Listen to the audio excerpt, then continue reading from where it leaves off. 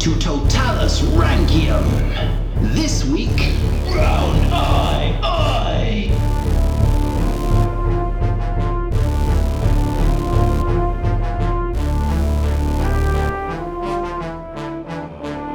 Hello and welcome to Roman Emperors Totalis Rankium. I am Jamie. And I'm Rob, ranking all of the emperors from Augustus to Augustulus, and here we are in the I-iest of realms. Ooh, double I. Double I. I. I. Yes. If you switched off, I apologise.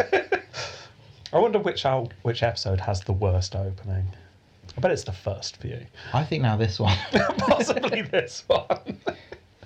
Yes. Right, here we are. In the second of our 6 first rounds. Yep. We have 4 more emperors facing each other, ready to go to the Colosseum. But who will go through? This week, we have Valentinian, Julianus, Otho, and Caligula. But we're not going to talk about them yet. Oh. Because just like last week, when we talked about Phytius Maximus, this week, we're talking about Opprobrium Crazium. My favourite round. Your favourite. Opprobrium Crazium. So, hazard a guess. Which was the craziest of the dynasties? I think. Oh, okay.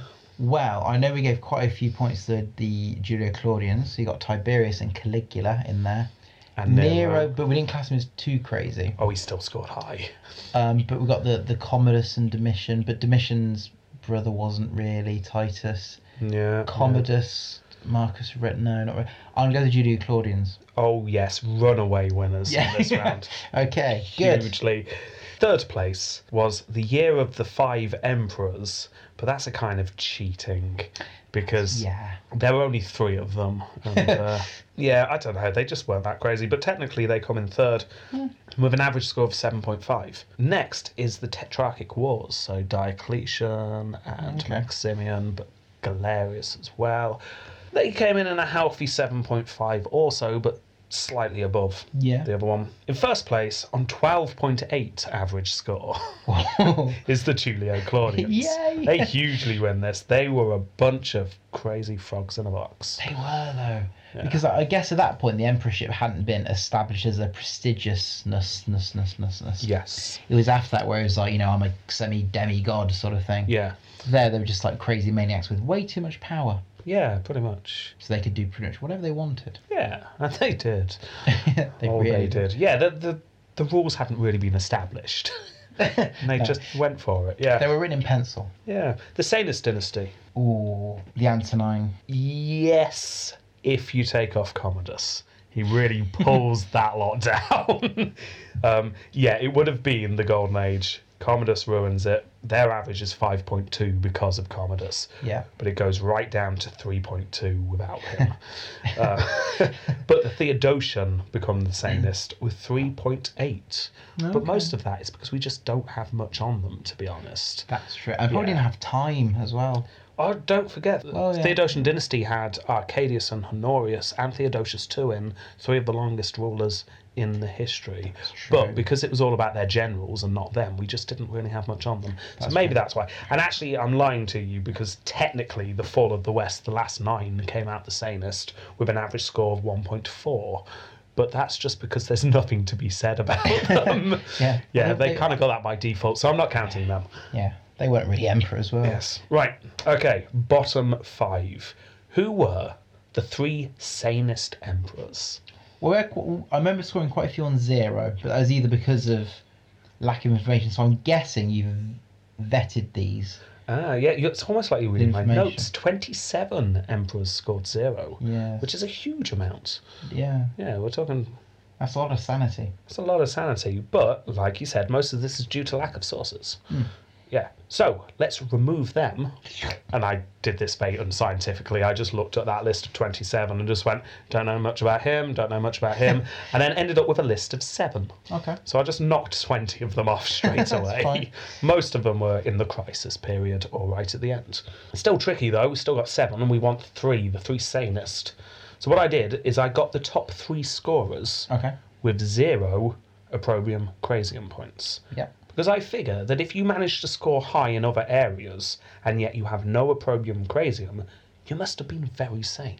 It's not that we don't know about you, it's that you managed to achieve a lot and at the same time There was no crazy. There was a semblance of sanity in there Yes. somewhere. So we don't need to discuss this because I've just done numerically. Let's do it. If you do this, this is what you come up with. These are the official Totalis Rankium sanest emperors. In third place, Gallienus. Okay. Fighting his way through the crisis period and losing a lot. But he tried his best, and he was very sane in a mad, mad world. Do you think it'd really annoy if you said to him, it's the taking part that counts? Probably. You tried your hardest. I'll kill you. You probably won't. You'll try. Second, Constantius, interestingly. Yeah, that... He of the big chin. Yeah, he scored second highest with no opprobrium crazium points. Yeah, we will discuss him more when we get to his review episode shortly. First of all, though, this is fairly obvious, but it's nice that he gets recognised for it. Trajan is our sanest emperor. He wasn't in any way crazy, he was incredibly successful. Yeah. Yes. So well done, Trajan. You are the sanest emperor. Insert round of applause sound effect here. Took me ages to find that sound clip. Did it? Yeah. Scanning the sites, the sound clip sites. Finally found what fit perfectly. You did, yeah? Yeah, it was really good. Right, okay, but here's what you really want to know. Yes, I have an idea. Who were the craziest of emperors? Oh, yeah. Right, we've got a bit to discuss here. Great. Because our fifth place is set, but third and fourth is a tie, and first and second is a tie. So we need to put these into order. Okay. So this one is set in fifth place, our fifth most crazy emperor. And this one might surprise you. It's Vitellius. Vitellius? Yes. Interesting. Especially when you realise that Nero comes in joint sixth with Maximinus Dire. So he beats Nero. Vitellius is our fifth most crazy emperor. And I thought, really, it was an early episode. Maybe we hadn't got the hang of this. Maybe we were talking nonsense. So I went back and I looked at it. Here's a brief recap of his crazy. Okay, childhood friend of Caligula. Well, straight away. That's not looking good, is it?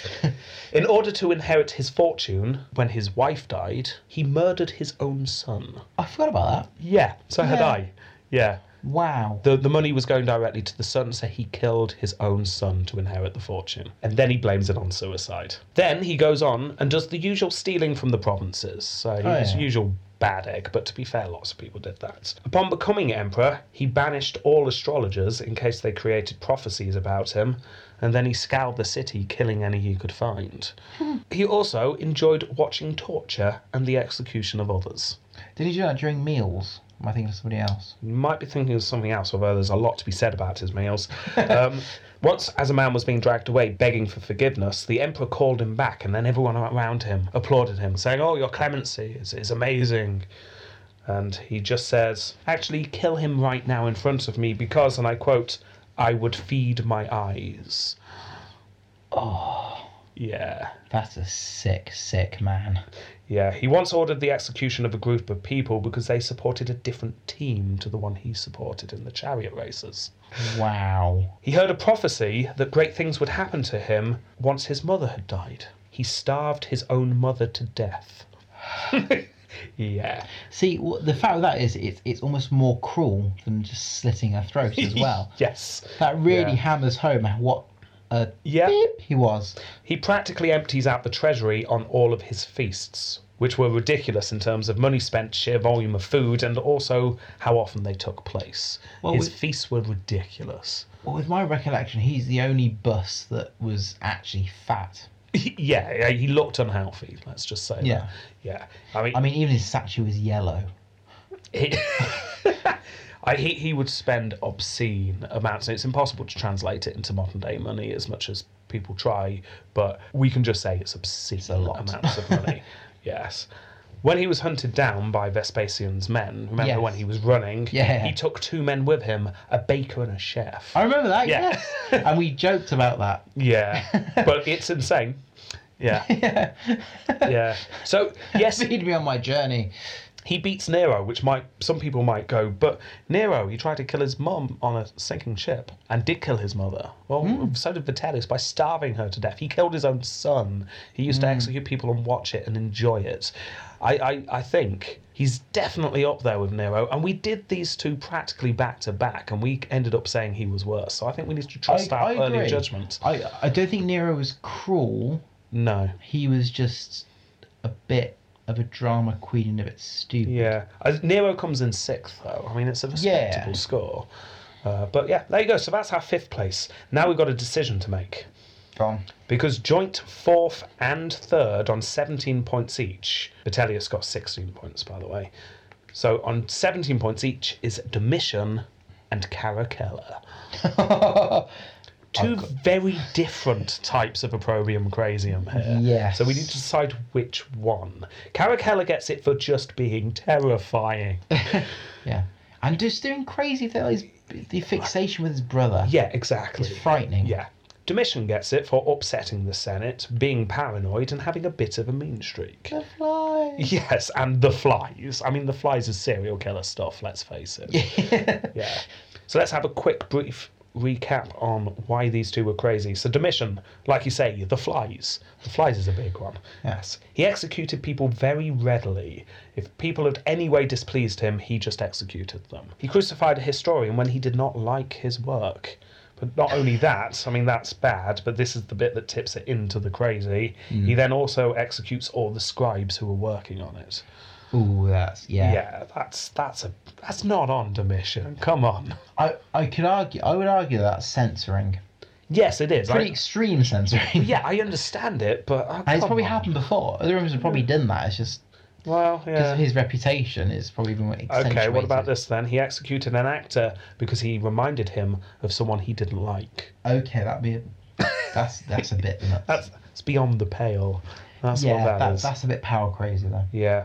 He clad his palace with reflective marble so he could see any possible assassins. I remember that now. Yeah. I mean, that's full on paranoia. That is. Or you say that he was assassinated. Maybe it's not paranoia. And to be a reflective surface, it has to be very, very obviously very shiny, but very smooth. So Yes. I just imagined like walking, just everyone slipping in the corridors and stuff. Oh, everyone wearing socks. Yes. And doing the slides. And it's really cool. Da, da, da, da, da, da, da. What's that? They'll get it. Who will get it? I don't get that it. film. Tom Cruise. Oh, I forgot the name of the film. Top Gun. No, he's done more than that film, Rob. No, he hasn't. where he slides in just a t-shirt in his pants. Oh, no, I think I know what you mean now. But yeah, so that was going on all over the place. Yeah. Yeah, until the Emperor walked in and everyone stood up really quick. Oh my god, why are you in the pants? I'm just trying to kill him. Yeah, it was just like that. Yeah. Okay, right. So, I mean, that shows levels of paranoia. Yeah. Okay, he had an affair with his niece. That's not good, but it gets worse. She got pregnant, so he forced her to have an abortion. Back in those days, an abortion is practically a death sentence, which isn't good. Also, the opprobrium, he despised the ruling class and did all he could to displease them at any opportunity. He was also very paranoid about losing his hair. His hair? Yeah, do you not remember? His hair was thinning and he didn't let anyone mention it, which Caligula also had. Yes, if you and I remember. can relate to. Yes, because It's getting there. as I watch, tufts are falling. Yes. Yeah, so clearly there's a hair-losing theme in these Yes. crazy emperors, which Yeah. explains some of your behaviour. Right, he also set up the black-themed death dinner. I remember that. Everything was black, like the food and the waiters Everything and was everything. black, and they all expected to be executed. And it was really somber throughout the whole meal. And then right at the end, he says, "Yeah, you can all go." Oh, yes. Because weren't they conspirators or something, or is it just a joke? April Fools. Yeah, no, they were expecting a sentence to be passed upon them, and this was his way of delivering the news that they were to be set free. Apparently, he delighted in always twisting his sentences. So if he knew he was going to execute someone, he'd make it sound really nice, and then at last minute he'd go, "So off with his head." Not that they said off with his head back then. No.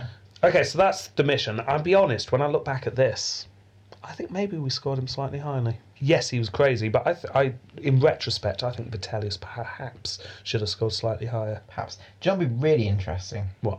Redoing the episodes with our knowledge now. Yeah, should we just start again? Let's do it all again. Right. Okay, now remember, we're trying to decide whether Domitian or Caracalla should score higher. See, now, do we need to go through Caracalla again? Because... Oh, no, it says in my notes here, we don't need to go over Caracalla. We did him last week. Yes. Yeah, so you're on the same wavelength there. Yeah, I don't think we need to discuss him anymore. No. We did that Frightening, recently. Killed villages. Yeah, exactly. So scary dude. You tell me, what do you think? Which one do you think showed more opprobrium crazy? Do you know what? I would actually put Caracalla almost behind Vitellius now, because reminding me of what Vitellius did, that seems more crazy than even Caracalla. I can't do that, and I won't. No. But because Caracalla just was ruthless and mean. Oh, but still utterly mad. I mean, he didn't let anyone mention his brother. They split the palace in half. I think to me that's a method of control. Yeah, it's propaganda and censorship. Yeah, with a very, very harsh. He's North Korea as an emperor. Okay, fair enough. So I would put Domitian. Domitian is mental. I don't know. I would put Domitian above Caracalla. Really? Oh, you see, I wouldn't. I would not at all. I think we've been harsh on Domitian. I think he was. I think he's done some crazy things, but I think he was paranoid. Caracalla is ruthless. But paranoia is a sign of craziness. Ruthlessness to a certain level is a sign of craziness. He just knows how to get the job done. With any means necessary. Crazy. Caracalla seems more of a psychopath. He's more psychopathic. Exactly. But that's not crazy. It's just a state of being, Rob. He killed his own brother in his mother's arms. Vitellius killed his own child for money. Vitellius is fifth. That's sorted by the scores. We only need to decide between. Although you're right, actually. I mean, Vitellius. I would put him above Domitian. Yeah, no, so would I nowadays. Should we just do it? But that means changing their score. That means, yeah. Oh, no, that's not it. We can't do that. The scores are set in stone. So. They're set in pixels. They're set in pixels. Vitellius is fifth. Are you definitely saying Caracalla less crazy than Domitian? I don't see Caracalla as crazy. I just saw him as scary, and he knew how to use that, and he applied that very well. I just don't agree with you, so therefore, the coin must come out. Okay, the coin is out. Right. Lion's got to be Caracalla. Yeah, obviously. Mr. Stabby on one side. Gene Caesar is therefore Domitian. Who was more crazy, Jupiter? And it is Caracalla. Caracalla is more crazy. So, Vitellius in fifth, Domitian in fourth, Caracalla in third. But now we have the ultimate question. Who was totes cray-cray? As the kids say. So who was the ultimate crazy emperor? So one of them is going to be Caligula. Yes. See, was it Tiberius or... No, you're going to kick yourself. No. I can't believe you don't remember this. I know, it's insane. Oh, Commodus. Yes, of course, Commodus. Of course it is. Yes. This is a matchup. This is Battle of the tin hat wearing madmen. In fact, I would say this is more exciting than the round II. Oh yeah, you just want to know who the most crazy is. Yeah, because I love crazy. Well, here we go. Caligula v Commodus. We don't have time to go through all of their crazy. There's so much. So I have just picked out the top 5 crazy things that each one did. Yeah. And then we'll decide. Go for it. We will start in chronological order with Caligula. Oh. Top 5. He would invite senators and their wives round for dinner. He would then take one of the wives into the bedroom for a while. When returning, he would rate the wife, even going as far as ordering the husband divorce the wife if she had not impressed him. Oh. That is just an utterly horrifying story.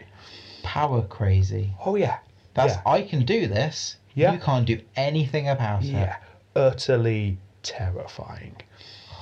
Okay, well that's number 1. Number 2, he would execute people using the method of 1,000 cuts. Oh yes. Yes. Takes a lot of skill. Stabbing people over days so that, and I quote, he may feel that he is dying. This is part of the same point, because it's all about execution. If executing a son or a daughter, he would force the parents to watch. Oh.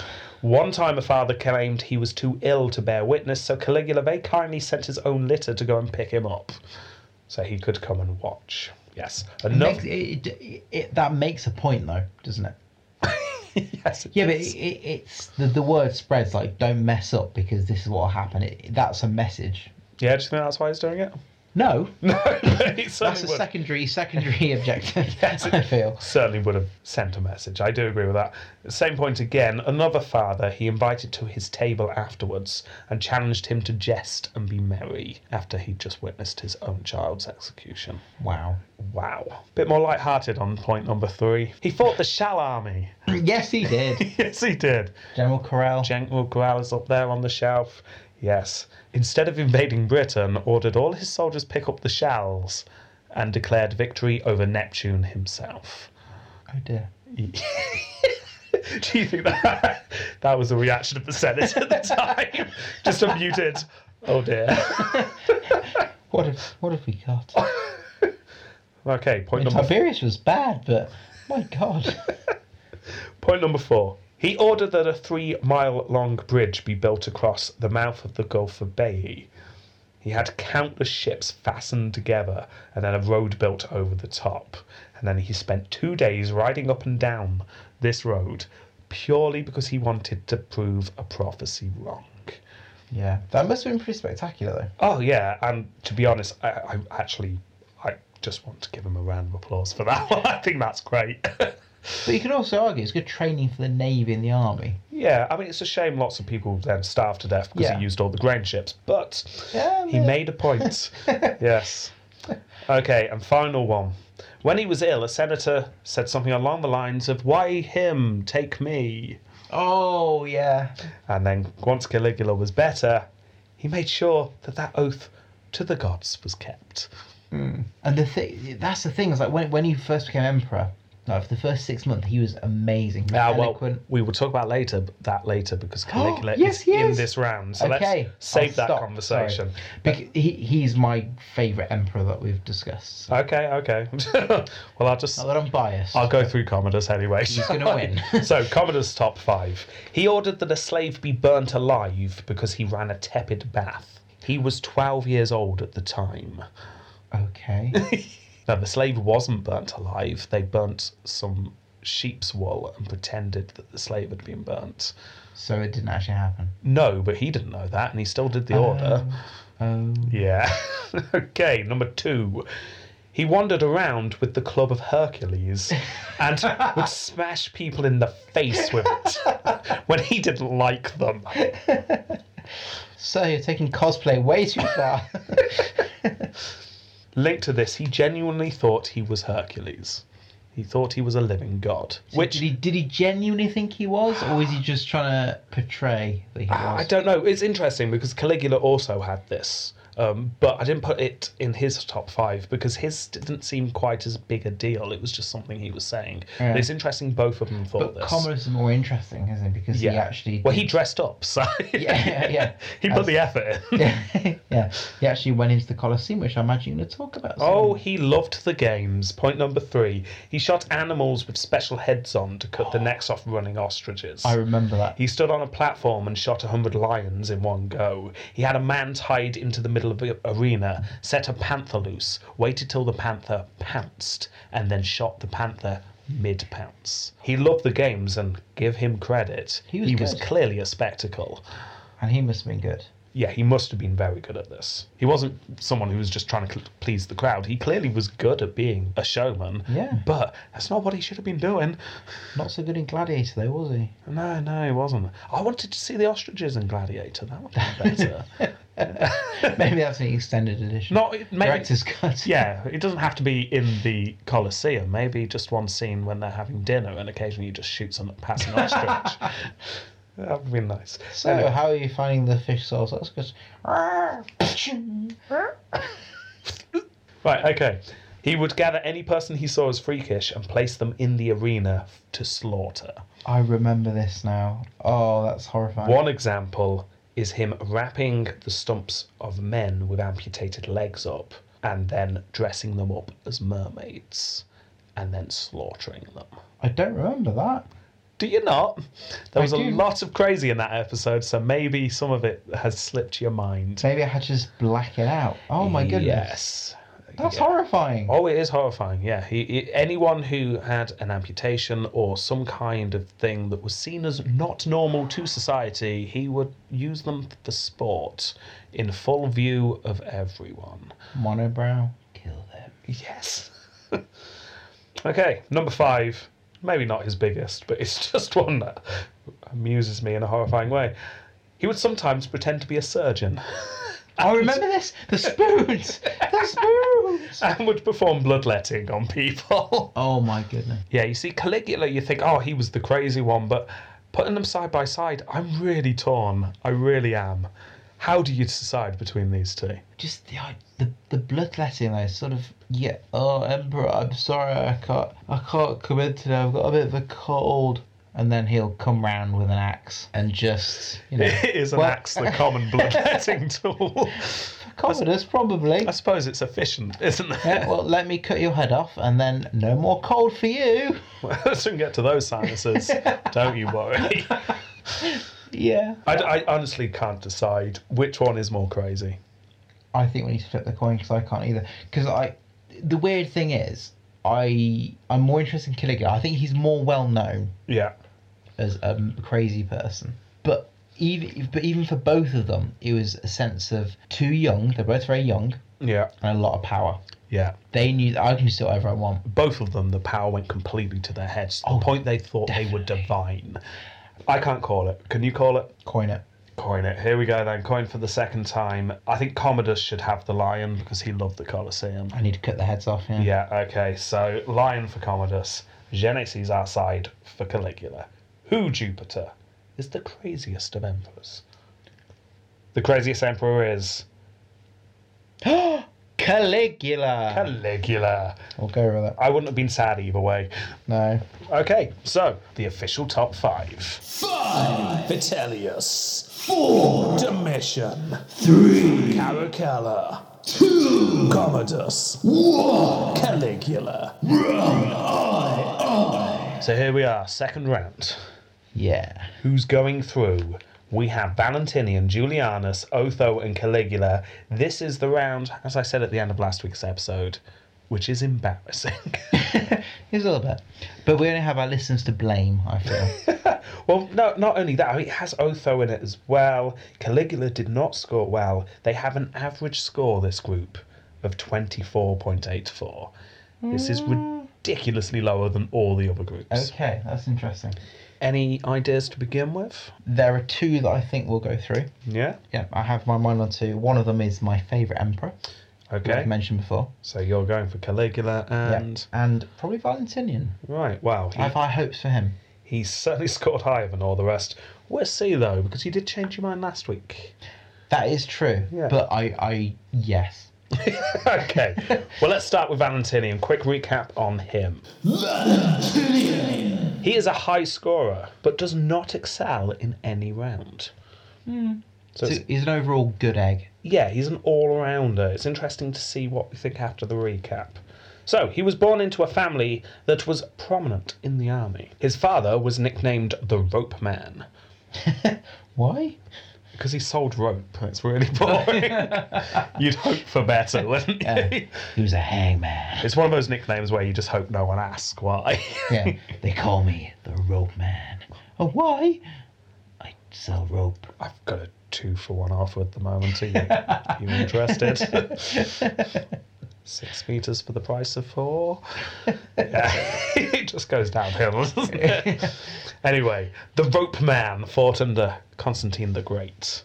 Valentinian, when he was young, goes with his father to Africa whilst the Rope Man was ruling. So we know where he was in his youth. He then joins the army at about the time of Constantine the Great's death. Now after that, if you remember, Constantine's sons fight a lot. Yes. We don't need to go over the details, obviously. The upshot is that Constantius II is the one who's left over. Then there's a usurper, Magnentius. If you remember, Magnentius usurped in a drunken party.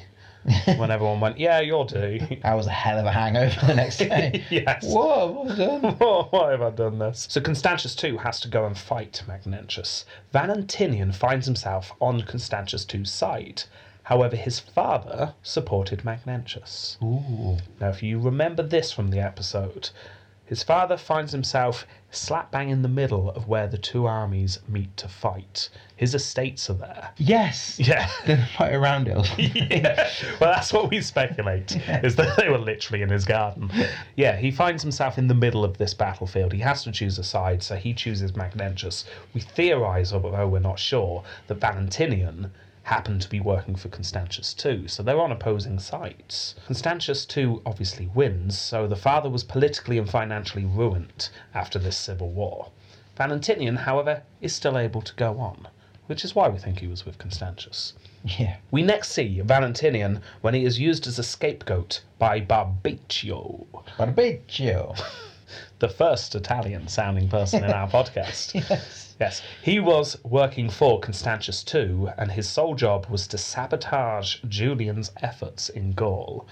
Remember, he was the guy who, when Julian said, "Send me a bunch of ships," he then burnt all the ships. Yes. Yeah, he was clearly just trying to ruin Julian's life. Julian was chasing down a group of Alemanni. Some escaped, so Julian sent word to Barbecio to track those small band down. Valentinian gives chase, but Barbecio overrules the order, and Valentinian stops. Julian then complains to Constantius too, but Barbecio blames it all on Valentinian. Valentinian is disgraced and thrown out of the army. Oh dear. Which is sad. But he settles down on a farm and he gets married and he has a son named Gratian. Yes, Emperor Gratian. Spoiler. Yes. Julian then declares himself emperor. He starts to march against Constantius II. Constantius II then dies. Short version of that. We don't have many details. It's around this time Valentinian was able to work his way back into the army. Yeah. Perhaps because Julian was just looking for anyone who was capable to fight for him. Civil war was brewing, it made sense. Yeah. Now, as far as we can tell, Valentinian was then stationed in modern Turkey when Julian sets off to fight the Persians. Yes. Yes. News very shortly comes back that Julian had died incredibly embarrassingly. What is rubbish. Jovian, the new emperor, wanted Valentinian to go west to send word to his father-in-law that, hey, I'm now emperor. But the bunting up. So Valentinian goes to Milan. He meets with the father-in-law. The father-in-law is very excited, gets carried away, and decides to conduct some financial audits. He was that kind of person. Oh dear. Yes. This is a great celebration. I know a great accountancy drinking game. We all get half a shandy at the end of working out our accounts. Yeah, it was like that. They stoned him to death. Yeah. Yeah, he was killed by the mob. Valentinian is forced to go back and break the news to Jovian that his father-in-law is dead. Oh dear. In a shoot-the-messenger kind of move, Valentinian was then left behind of the main army to just look after a small outpost somewhere, which is a shame. That's a big responsibility, though. Gotta make sure the wall's strong, doesn't get attacked. Yeah, exactly. I'm sure he was in his element. He was training to lead things. Yes. That's going to come in quite useful in about 2 weeks. Because then Jovian dies. Spoiler. We don't know how. Listen to the episode if you want more details. No one's got a clue what to do at this point. The Constantinian dynasty had been stripped clean. They needed a new dynasty. It was time to start again. So there's a lot of debate, and it was decided for some reason, and I have no idea why, Valentinian was the man for the job. This really does still strike me as odd. Why? There's obviously reasons we don't know about. Yeah. He must have made a good impression to someone somewhere. Maybe that outpost was like the best outpost in the world. Yeah, we just don't have enough details to understand why, because everything we do know does not indicate someone who's primed for power. Huge discussion. Valentinian's decided upon. He is then emperor. I'll do it. Yeah. I mean, maybe it was just the fact that life expectancy for emperors had plummeted somewhat recently and no one else wanted the job. But either way, he's in charge. It was then mooted that having multiple emperors was a wise idea, so it was suggested he take a page out of Diocletian's book and appoint the most able man he could find. Ooh. So then he just promotes his brother. Yeah. Valentinian and Valens head back to Constantinople. The two become very ill. They blamed it on black magic. We decided it was a hangover. Yeah. Then they sit down and they decide who gets what part of the empire. Valens gets the east, Valentinian gets the west. Within weeks, Valentinian receives some bad news, however. His brother may be dead due to Procopius revolting. Oh, Procopius. He was Anthemius's ancestor. Ooh. Yeah, something I didn't mention in this episode because you wouldn't know who he was. No. Yeah. Interesting. So there you go. Procopius had revolted. Valens may be dead, but he also received news that there was a large barbarian invasion going on at the same time. Obviously, he wanted to save his brother, but decided to tackle the invasion. And I'll quote here, Procopius was only his own and his brother's enemy, but the Alemanni were enemies of the whole Roman world. Ooh. So he took the high ground. It's important I save my brother, but it's more important that I save everyone. Well, yeah. What a guy. What a guy. So he fights back the invasion. And then he sets his eyes on Britain. There was a lot of unrest there. So he sends his most trusted general, Count Theodosius. Hey! Hey, the vampire. And his son, Theodosius. And his friend, possibly cousin, Magnus Maximus. Oh! Yeah, all three of them set off to Britain. Britain is put down. Meanwhile, Valentinian is ill. So much that everyone assumes he is going to die. His court practically tears itself apart, plotting who's going to take over. Wow. Yeah. Guys, it's just a cold. It's fine. Get me a lemsip. I'll be fine. Yeah, they were all mid-scheme when they heard a small cough from the door. They turned round, and of course there is Valentinian fully recovered, demanding to know what exactly was going on. Lemsip's amazing, guys. Give it a go. I feel great. So he elevates Gratian as soon as possible. He's trying to show up his succession there. We theorise that this is when he gets Goldflake and Innocence. Yay, bears! Yes. Yay! And I'm just going to do the full quote again because it's brilliant. Two savage man-eating she-bears. One called Goldflake and the other Innocence. He looked after them with such extreme care that he placed their cages near his own bedroom and appointed trustworthy keepers who were to take particular care that the beast's savageness should not by any chance be destroyed. The names are amazing. I just love the bears. Goldflake and Innocence. But it does hark with sadness. The fact that they're keeping them savage, because the only way you can do that is be cruel to them. Don't bring it down, Jamie. It was a funny story. Now it's just animal torture. Oh. The whole Roman Empire is animal and human torture. Oh, it really is, isn't it? It's awful. Horrible people. They are. Why are we doing this? Let's just rate the Von Trapp children instead. Valentinian then spends a while putting down more Alemanni and starts building forts in their land, so on their side of the river. Ooh. This outrages the Alemanni. But it would. It really would. It's my land. Yeah. Get out. Some more fighting happens. Yeah. Yeah. Reports come through that there's unrest in Africa. That's Romanus, if you remember him. He was doing awful things. Mm-hmm. So he sends the Count to go and sort that out. He then received the news that the son of a Praetorian prefect in Gaul, who was in charge of building forts along the Danube, had murdered a king of the Quadi over afternoon tea. Oh. This led to the Quadi invading. They were not happy that their king had been killed. So Valentinian hears about this and goes to sort it all out. The only sensible thing is to call an inquiry. Find out who's at fault here. You would never guess who they decided the fault lay with. Go on. Apparently, Right. it was not the Roman elite. Of course not. Apparently, it was the barbarians' fault. There's obviously only one thing you can do, which is go and teach the Quadi a lesson or two. Damn straight. Exactly. So he goes over there, he fights them a lot, and generally does well. The Quadi eventually send some envoys asking for peace. However, one of the envoys happened to mutter something about the only reason we started this is because you bloody killed our king. It was our king, and you killed him. Which, to be fair, is a good point. It's a very good point. Valentinian didn't like this, however, because there'd been an inquiry, damn it, and everything was above board, and it was clearly the barbarian's fault. So how dare he question him? Yeah, damn it. Yes. And he starts getting angry, and he starts shouting. Rightly so. And then he dies. Oh. Yeah. He has some kind of seizure, we think, or something goes in his brain. He suddenly dies while shouting at the envoys. Yes, I remember that. Which is just a brilliant death. Yeah. So there you go, that's Valentinian. He was very quick to execute people. Yes. He once killed someone for not creating armour that was to the correct specifications. Oh, man. It was slightly lighter than what he wanted. So he killed him. Do you think there's like a certain gradient, like, oh, this is like a pound lighter than I wanted? Or, no, this is tin foil. I wanted iron. Maybe it was that, which is fair enough. Yeah. That's it's not even shaped. It literally was just a roll of tin foil. There you go. Yeah. He was the start of a dynasty. I mean, that's got to count for him. Yeah. He kept the West stable for a long time. He ruled for 11 years.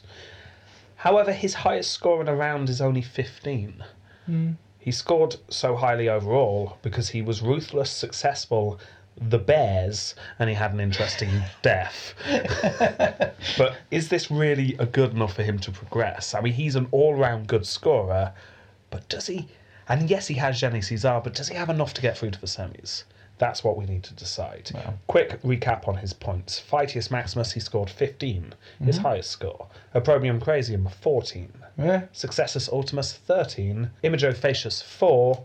He ruled, like I say, for 11 years, which gives him a total of 1.38. And an insanely impressive 47.38. Wow. He just hit all the things that he needed to hit. I need to re-listen to his episode because that's... Yeah, it's bizarre he scored so highly.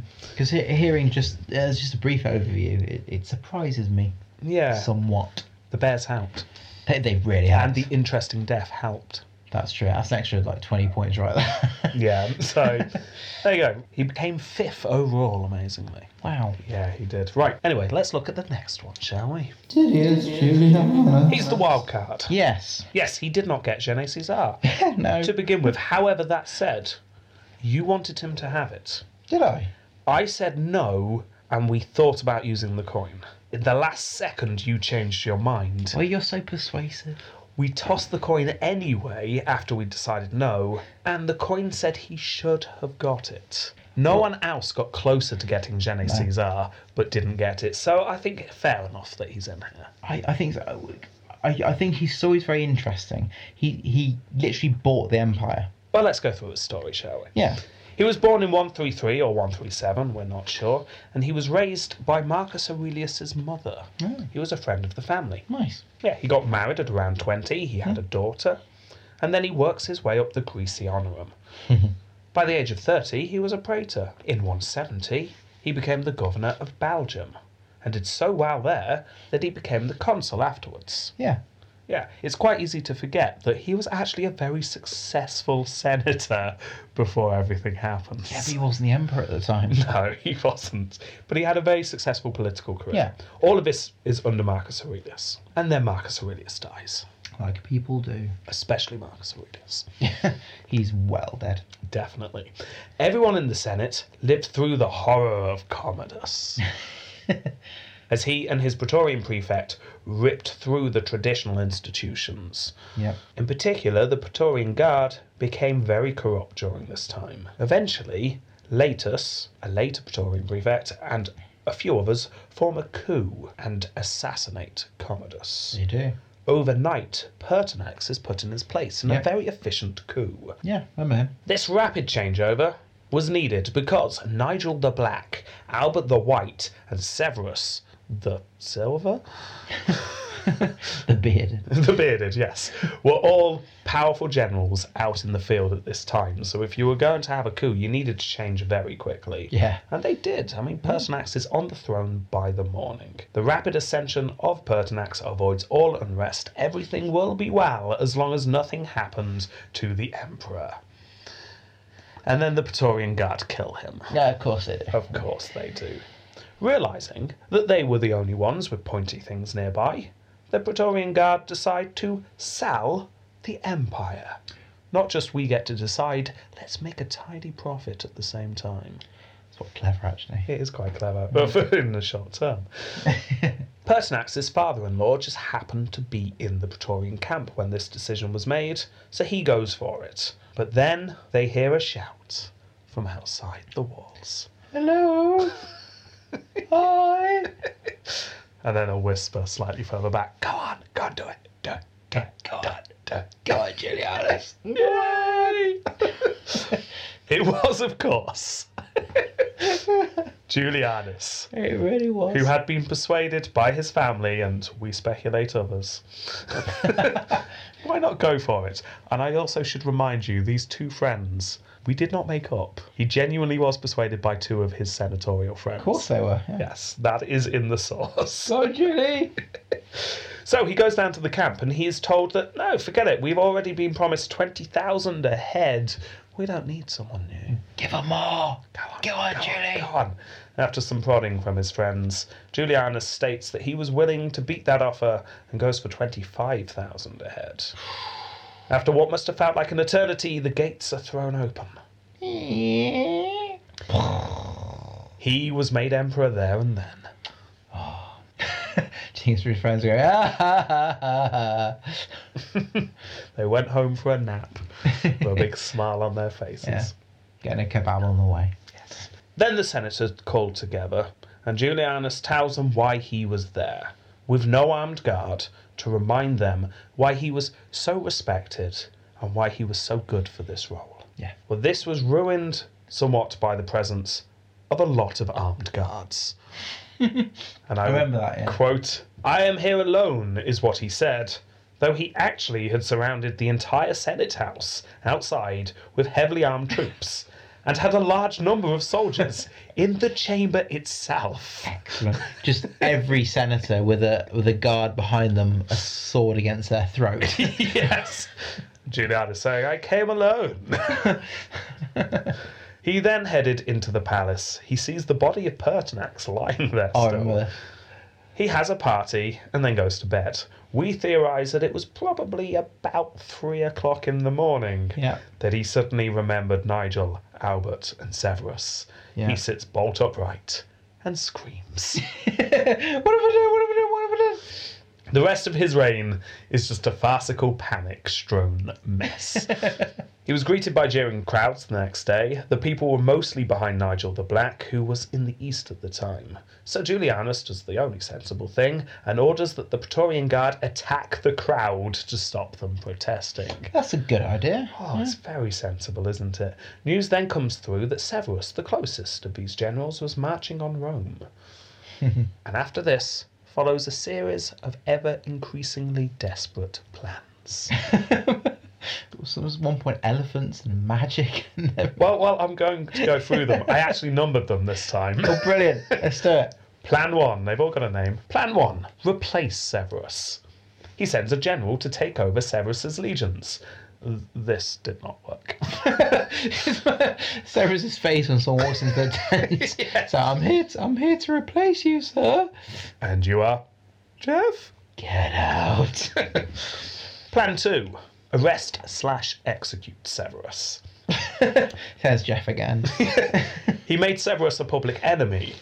It's everyone's duty to arrest and execute Severus. This does nothing. No one's willing to kill Severus. Apart from Jeff. Well, he might have tried. Plan 3. Assassinate Severus. Oh, man. He sends a well-known assassin to kill Severus. Jeff. It's not a well-known assassin. He just causes a lot of accidents. There's a difference. I love the way you assassinate all those people when you're a wine waster by poisoning them all. Oh, thanks. I'm dear. finally good at something. Yeah, no, the assassination did not work. Plan 4. Discredit Severus. He sent a prominent and rich senator to go into Severus's army and persuade his soldiers to defect. None of the soldiers defect. No. It's fine. He's got a backup plan to this. Plan 5. Fight Severus. Oh, dear. Take the bull by the horns. Come on. Yeah. It's time to finally fight. He looks around. He asks where his army is. Someone points out that Severus has his army. He's a general. He's your general. He has your army. Do we have any men? Asked Julianus. Well, we've got some gladiators and we've got a militia and we've just generally got some men hanging about. They try and train them. It does not go well. No. Montage. Bad montage. Bad montage. But it's fine. Backup plan. Plan 6. Oh, yeah. Negotiate with Severus. By this time, Severus has Ravenna, so he's quite close. Yeah. He sends envoys to try and work something out. basically just go and say, please, please, please, please, please, please, please, please, please. Yeah. Roger soon's come back with the news that all the envoys that he had sent had deserted as soon as they arrived at the Ravenna. Silver-tongued devil. But it's fine, it's okay. He's got a backup plan. Yeah. Plan 7. And this is where it really starts to get good.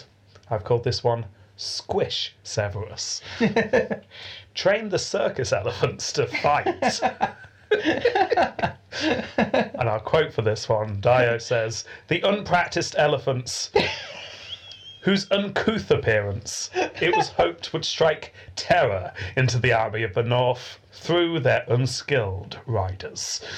At least take the tinsel off the tusks. Yeah, not good. Plan 8, though. There's a plan 8. Don't worry. Really?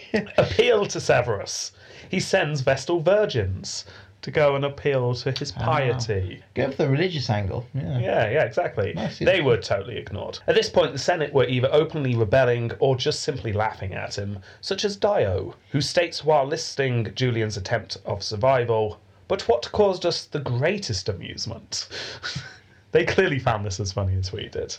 I imagine like all the two friends there with the Senate just drinking beers like, this is brilliant. Exactly, yeah. Julianus wasn't amused, however, and ordered the slaughter of the entire Senate. Did they all just laugh and go, ah, you can't do that? Yeah, go on then, try, Idiot. go on then.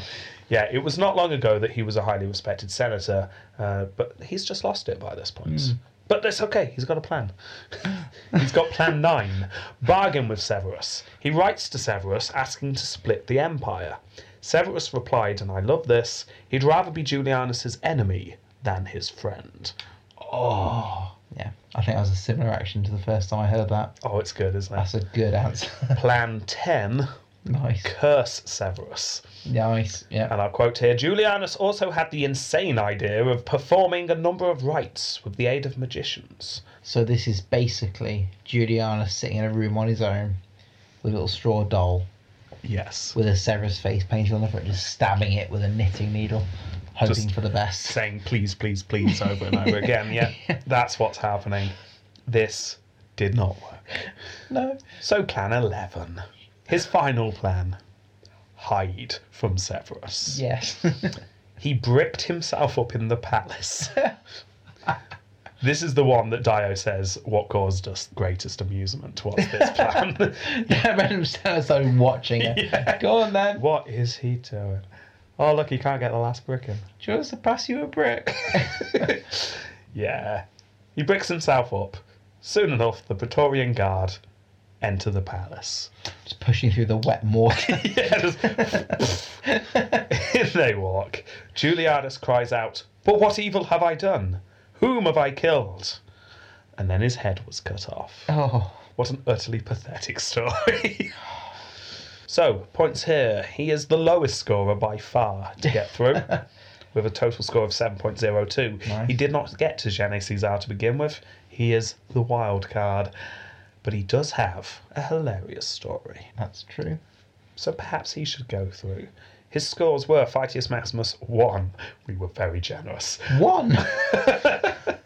Bloody hell. I think maybe for trying to train the elephants or something. Maybe. Oh no, it's because he did stuff as a consul, I think. I think it was something like that. I would revise that if I was in the episode again. Opprobrium Crasium 4. Successus Ultimus 0. Imago Facius 2. And a mere 0.02 score for Tempo Complete. So maybe he will go through. No. Next. Otho. He was born in April in the year of 32. Nice. Yeah, we've gone way back now. Yeah. His father was a favourite of Tiberius, so the family were well connected. Otho had a wild youth and spent his teenage years staying up all night and getting drunk. Hey. Exactly. One day, he approached a freedwoman who worked in the palace and paid her to pretend that they were in love. That's a bit weird. I think that was exactly the same response as you did in his episode. Yeah, the reason why he does this is to get his way into the palace. Oh, fair enough. Because he gets into the palace, he soon meets Nero. Nero thinks he's great. A drinking buddy is soon formed. Yes. They become firm friends. Otho was the one who had the dinner party on the night that Agrippina was supposed to die on the sinking ship. Oh, yeah. Yeah, so really close friends. At one point, Nero decides that he wants to marry Pompeia, but he was already married, so to save Pompeia, make sure she doesn't marry someone else, he gets Otho to marry her. I remember that, yeah. Yes, and with all the predictability of a Christmas rom-com, Otho falls in love with Pompeia. Of course. And therefore Nero and Otho fall out. Oh dear. He was sent to Hispania as punishment. Goes this beautiful country with beautiful wine and weather, and I hope you think about what you've done. Yeah, it was like that. You're a monster. Otho spends the next 10 years there, and according to the accounts we have, he sobered up and started to rule very effectively, indicating that perhaps all this drunken behaviour was just a way of getting rid of Nero. Perhaps. He manages to get relatively close to the most powerful man in the area, Galba, sending him lots of presents and letters, saying, "Oh, you're so wonderful, Galba." Due to various reasons that we covered in the main episode, Galba finds himself revolting and Nero commits suicide. Otho attaches himself to Galba and heads back to Rome. While there, he tried his hardest to get into the inner circle. He talks to the Praetorians and acts as if he was the heir, enough to convince a lot of people that he would make a very good emperor. One of Galba's inner circle agrees that Otho should become the actual heir and promises to support Otho, and a marriage is set up between his daughter and Otho. So things are working well here. The scheme is all in place. However, Galba, being Galba, suddenly announces that a man named Piso is in fact his heir. Piso, remember that? Yeah, this ruins Otho's plans completely. Otho is disappointed, but that's nothing compared to all his supporters, who grow furious. Otho revolts in the Praetorian camp. They march on the Forum and kill Galba there and then. Otho is now emperor. The first thing he does is look into how the empire is doing. It turns out that a rebel army is heading to Rome, led by none other than Vitellius. Or at least the men who support Vitellius. Otho realises he has no choice. Any ideas he had for the empire is put on hold. He's got to fight. So he sends some ships up the coast to try and slow the Vitellians down, but this doesn't work out too well. Eventually, the battle lines are formed up in the north of Italy, in the Po Valley. A big meeting happens. What to do? Do they wait or do they fight? There are some reinforcements on the way. I think big debate. Big debate. Doesn't stop for a while. Yeah. Like, it goes on for a bit too long. Yeah. And by the time they finish, army outside the front door. So, what the hell? Decisions made for them. Yeah, pretty much. Yeah. Okay. Like, we'll fight. Fair enough. Let's do it then. Yes, this is the Battle of Bedreiacum. Vitellius is still up by the Rhine. So, it's decided that Otho should also stay back from the battle. If they're not going to risk their leader, nor should we. Fair enough. Yeah, so he stays behind and his army goes forward. However, things do not go well. And Otho's troops lose. Oh, man. The next day, they surrender to Vitellian's forces. Otho realises that if he pushes this, he will only cause more deaths. And apparently he said, and I quote, "It is far more just for one to perish for all than all to perish for one." Oh. After this, he heads to bed, I'm guessing, with a good book and a sharp knife. Stating, "Let us add this night to our lives." And then he kills himself. Yeah, because I remember discussing at the time, he's the what-if emperor. Yeah, definitely. So much potential, but nothing happened, really. Yeah, I mean, he just got beaten. Yeah, looking back, did he deserve Gene Caesar? I'd still give it to him personally, but I think he is our weakest contender, I'll be honest. He's our lowest scorer. He lost the Civil War, but I really do get this idea that he was very calculating. Everything he did in his life was to advance, and he was so good at doing that. Yeah. He actually became emperor. Yeah, I get almost the feeling like he's a con man. He's managed to trick everyone every step of his life into giving him more and more power. He finally reaches the pinnacle that he can get to, and then realizes, actually, if I keep fighting, it's just pointless. People will die. So I'll just kill myself. And he makes the ultimate sacrifice to save his men. And that's a story. That is a story. That's a film. However, that is one way to look at it. Equally, you could just say he got lucky, blundered his way into becoming the emperor, lost a battle, and then gave up. So it depends how you view it, I suppose. His scores were Phytius Maximus 6, Opprobrium Crazium 2, Successus Ultimus 10. Oh, I think we were generous there. Imago Facius 1.25 and a mere 0.03 for Tempo Complete. So perhaps he should go through. Maybe. And finally we have Caligula. Okay, we've already covered a lot of him in the crazy section, so I'm going to try and do something unusual. I'm going to try and summarise his entire career and leave out all the crazy stuff. I can do that. Yeah. He was emperor. Well, let's see, shall we? He was born in around year 12 as Gaius Julius Caesar. He was the son of Germanicus.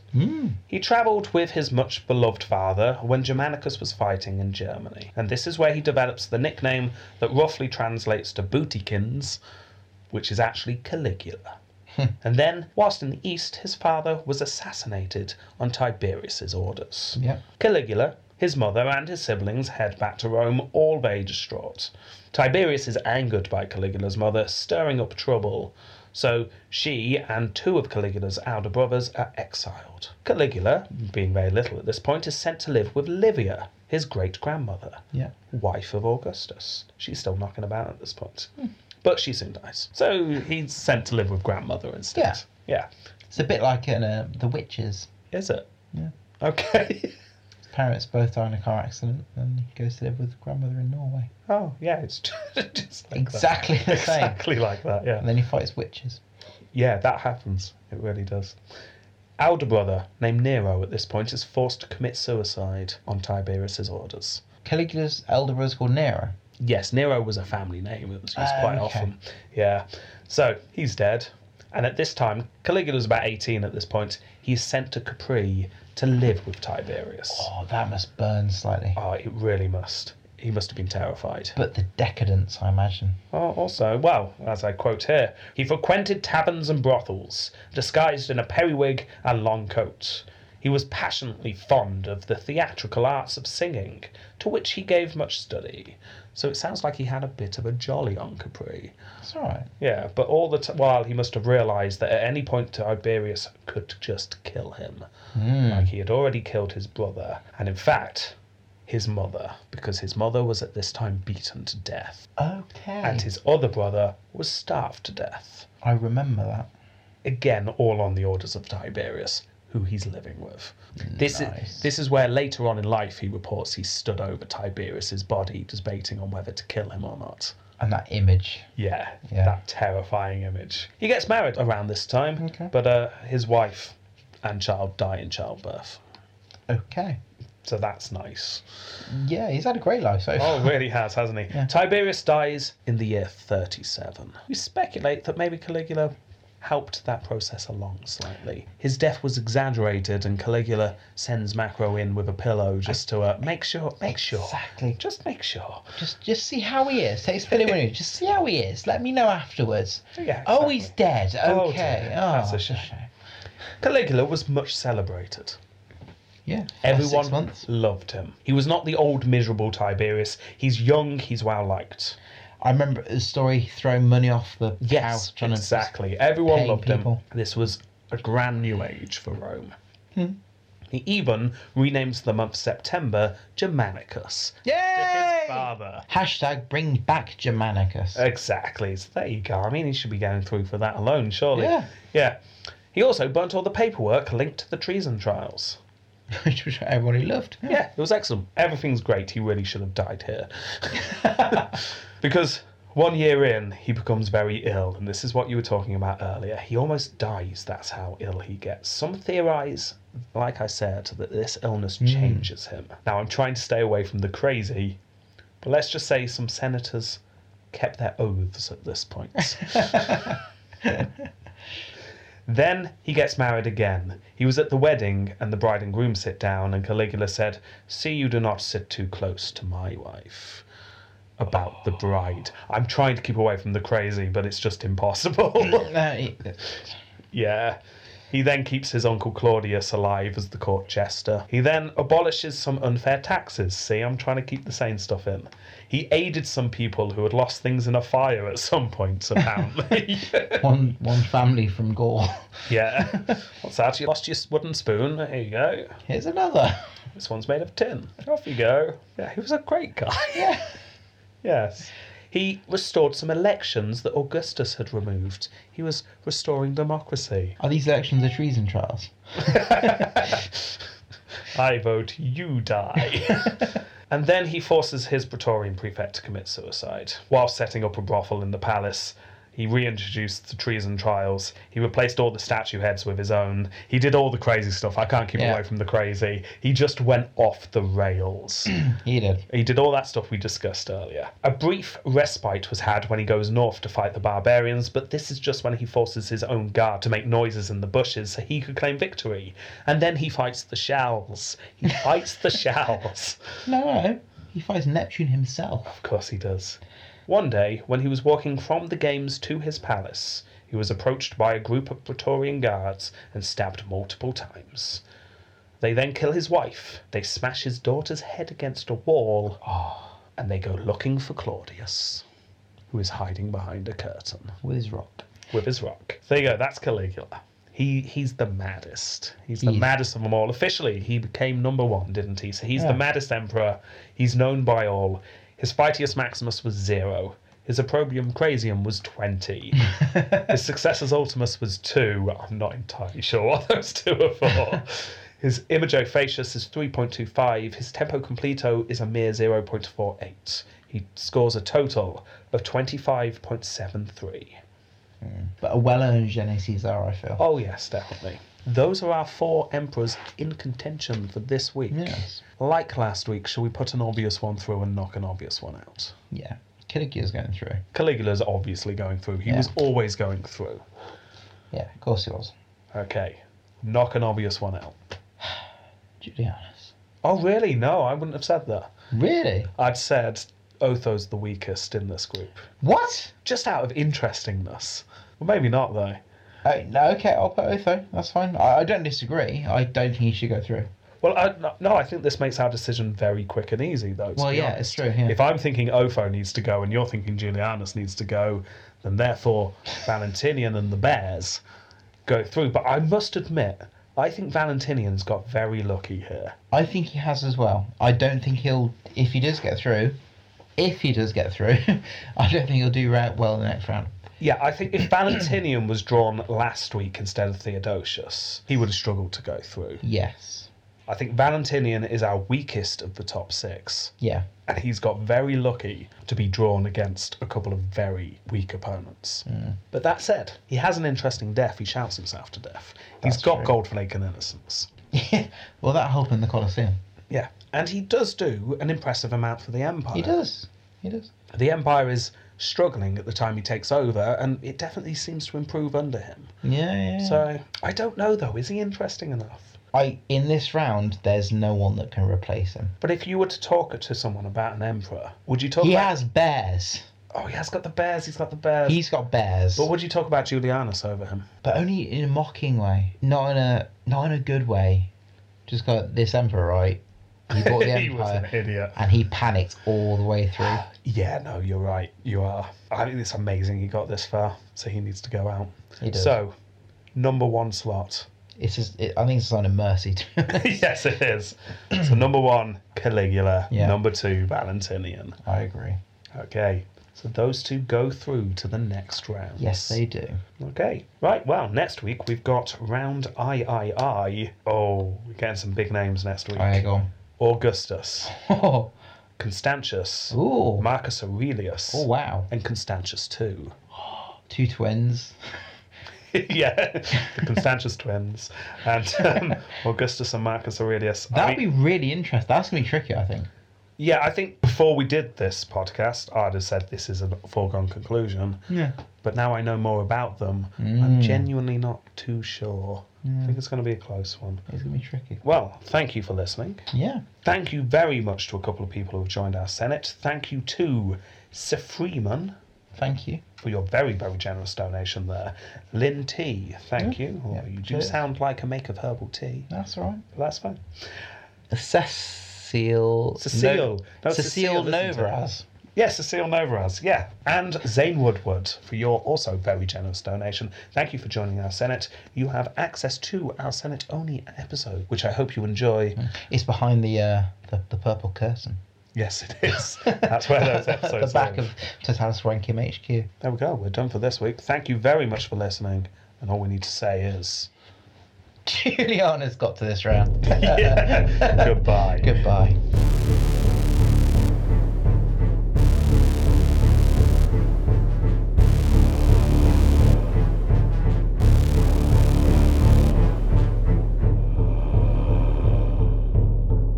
Good afternoon, Clarence. Oh, hello, Cyril. How are you? Yes, I'm alright. Just explain this one for me. It's a ladder match, I believe. Oh, ladder matches. Round two. They have to get the coin at the top. Yes, they do. Yes. Should we do this? Let's do it. No, are we ready? Yes? Yes, okay. Okay. Recording in 5, 4, 3, 2...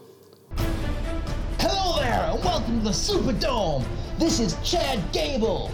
I'm mighty excited to be here. Hello, Hickory. You excited for today? I am. I've been looking forward to this all week long. I'm dead excited. This is the most exciting time in my whole 1 week of commentating these matches. So this week, we're down with Valentinian, Otho, Caligula, and Julianus. Julianus? He's gonna do well. I hope he damn well will. And here they are coming out to the stadium. And we gotta say, this week, very exciting, ladder match. Ladder match. Talk me through this, Chad. Well, Hickory, in this match, they have to climb up a 55-foot ladder and grab a Totalis Rankium coin from the top. Does the ladder need to be on fire? That was a stipulation by Caligula. However, the barbed wire is necessary. Okay, and here we go. Oh, they're coming out. Who is this? I can't make him out. Well, is that Otho? Yeah, it's Otho. Look at his haircut, man. It's blowing in the breeze. Is that a toupee? It might be. He's grabbing onto it. That sure looks like a toupee. And here's Valentinian. Oh, you can tell that's him. Look at him, flanked by those two hairy beasts. Oh my goodness. Otho's looking scared. He's grabbed his toupee and he's running. He's running, I say. He's actually running right towards the ladder, and as he's running towards the ladder, there's the third competitor. Oh, it's Caligula. Is that Caligula?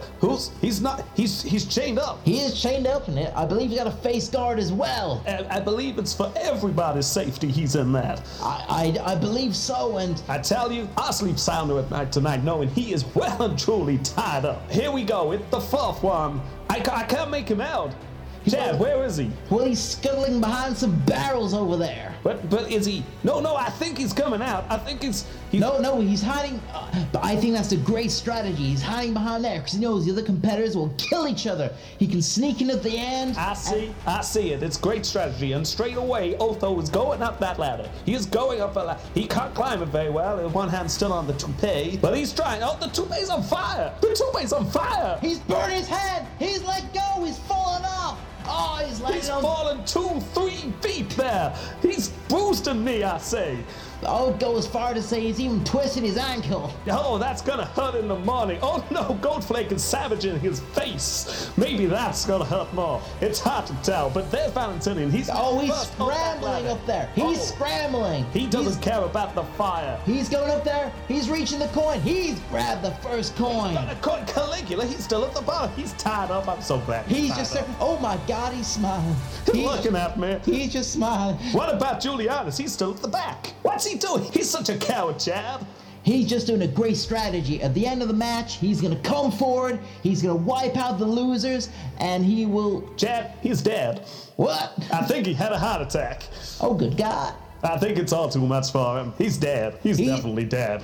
He's been shaking like an oak tree in a breeze. No, that's innocent shaking him. I wouldn't call it a shake, I'll call it a savage. Well, he's definitely dead. That just leaves us with Otho, but he's on the floor. He's not competing anymore. Valentinian's got a coin, though. He's definitely won this. He's coming back down, but I can't see how Otho can't win this. Yeah, he's in pain, but Caligula's tied up. I'm glad he's tied up. I don't know what's gonna happen. Oh my God, Valentinian stopped halfway up the ladder.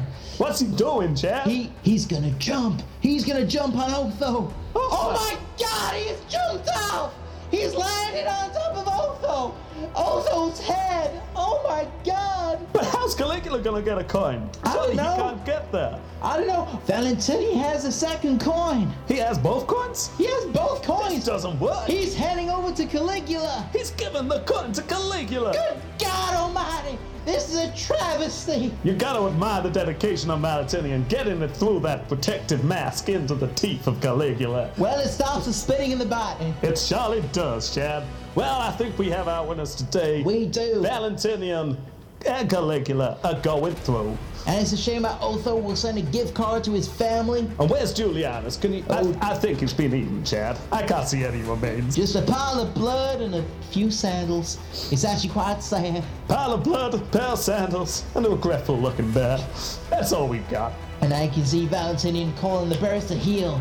And they're walking out into the semi-finals. Well, Chad, it was mighty good being here. It's been damn good and damn entertaining. I'll see you same time next week. I'll see you next week. Goodbye. Brutal, I say. Absolutely. I just don't horrific. understand. People watch this. The children were screaming with joy, and they'd put them in the splash zone. I just don't understand. It was horrific. What happened to a good book? I have no idea. Anyway, see you next week, Cyril.